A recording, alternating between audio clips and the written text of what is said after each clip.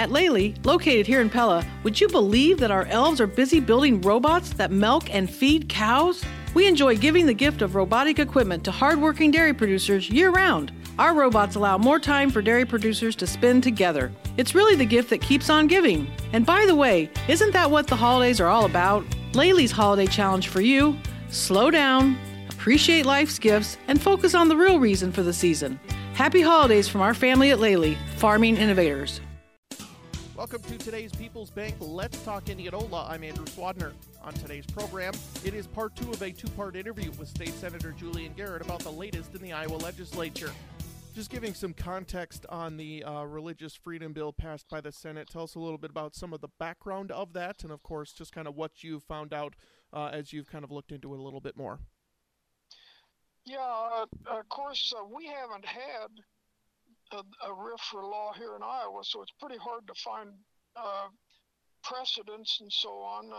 But I did look into some of the provisions of the law and how it's applied nationally and in other states.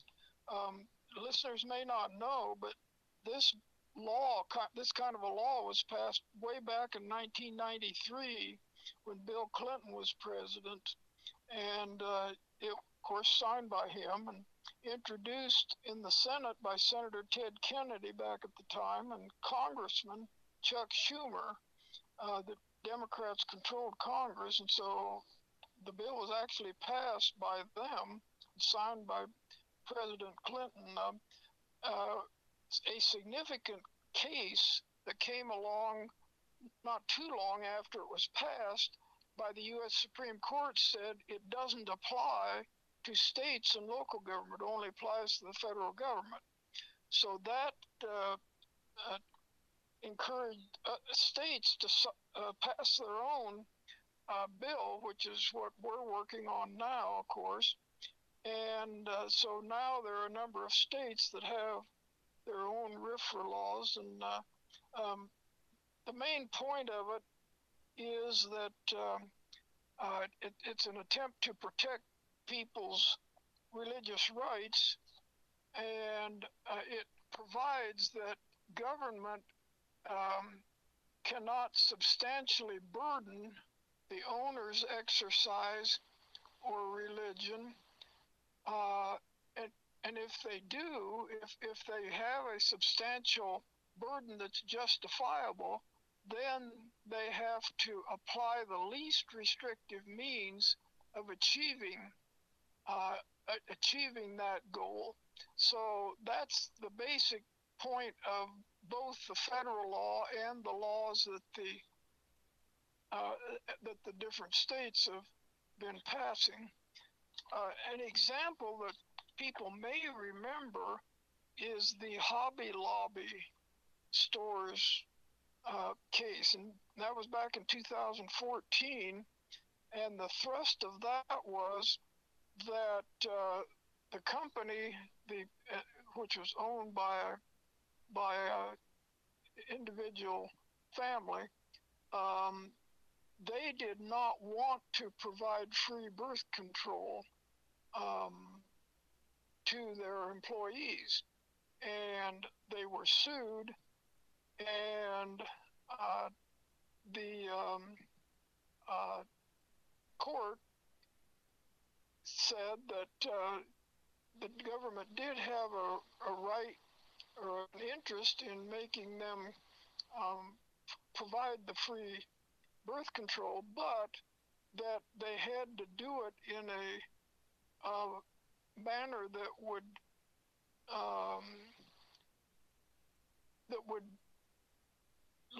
be the least restrictive to their religious rights.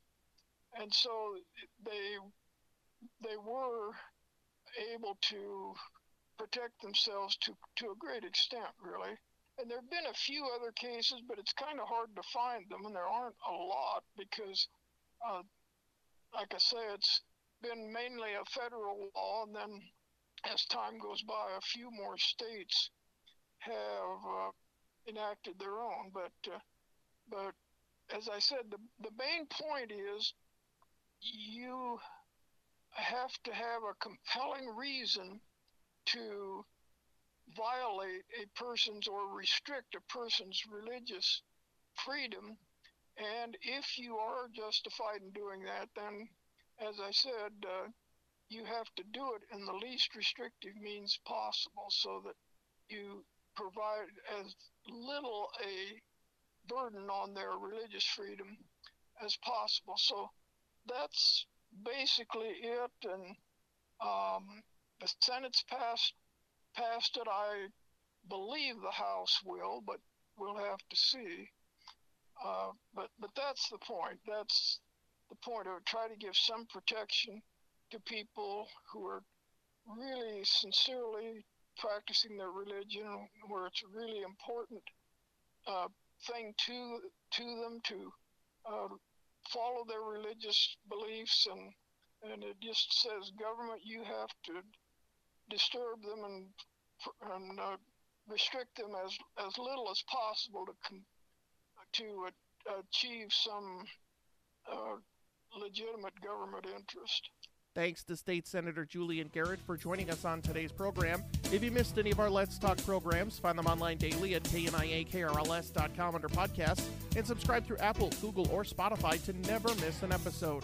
That concludes today's People's Bank Let's Talk Indianola. People's Bank in Indianola, Pleasantville, Carlisle, Knoxville, and more. Service you expect from people you trust. Member FDIC.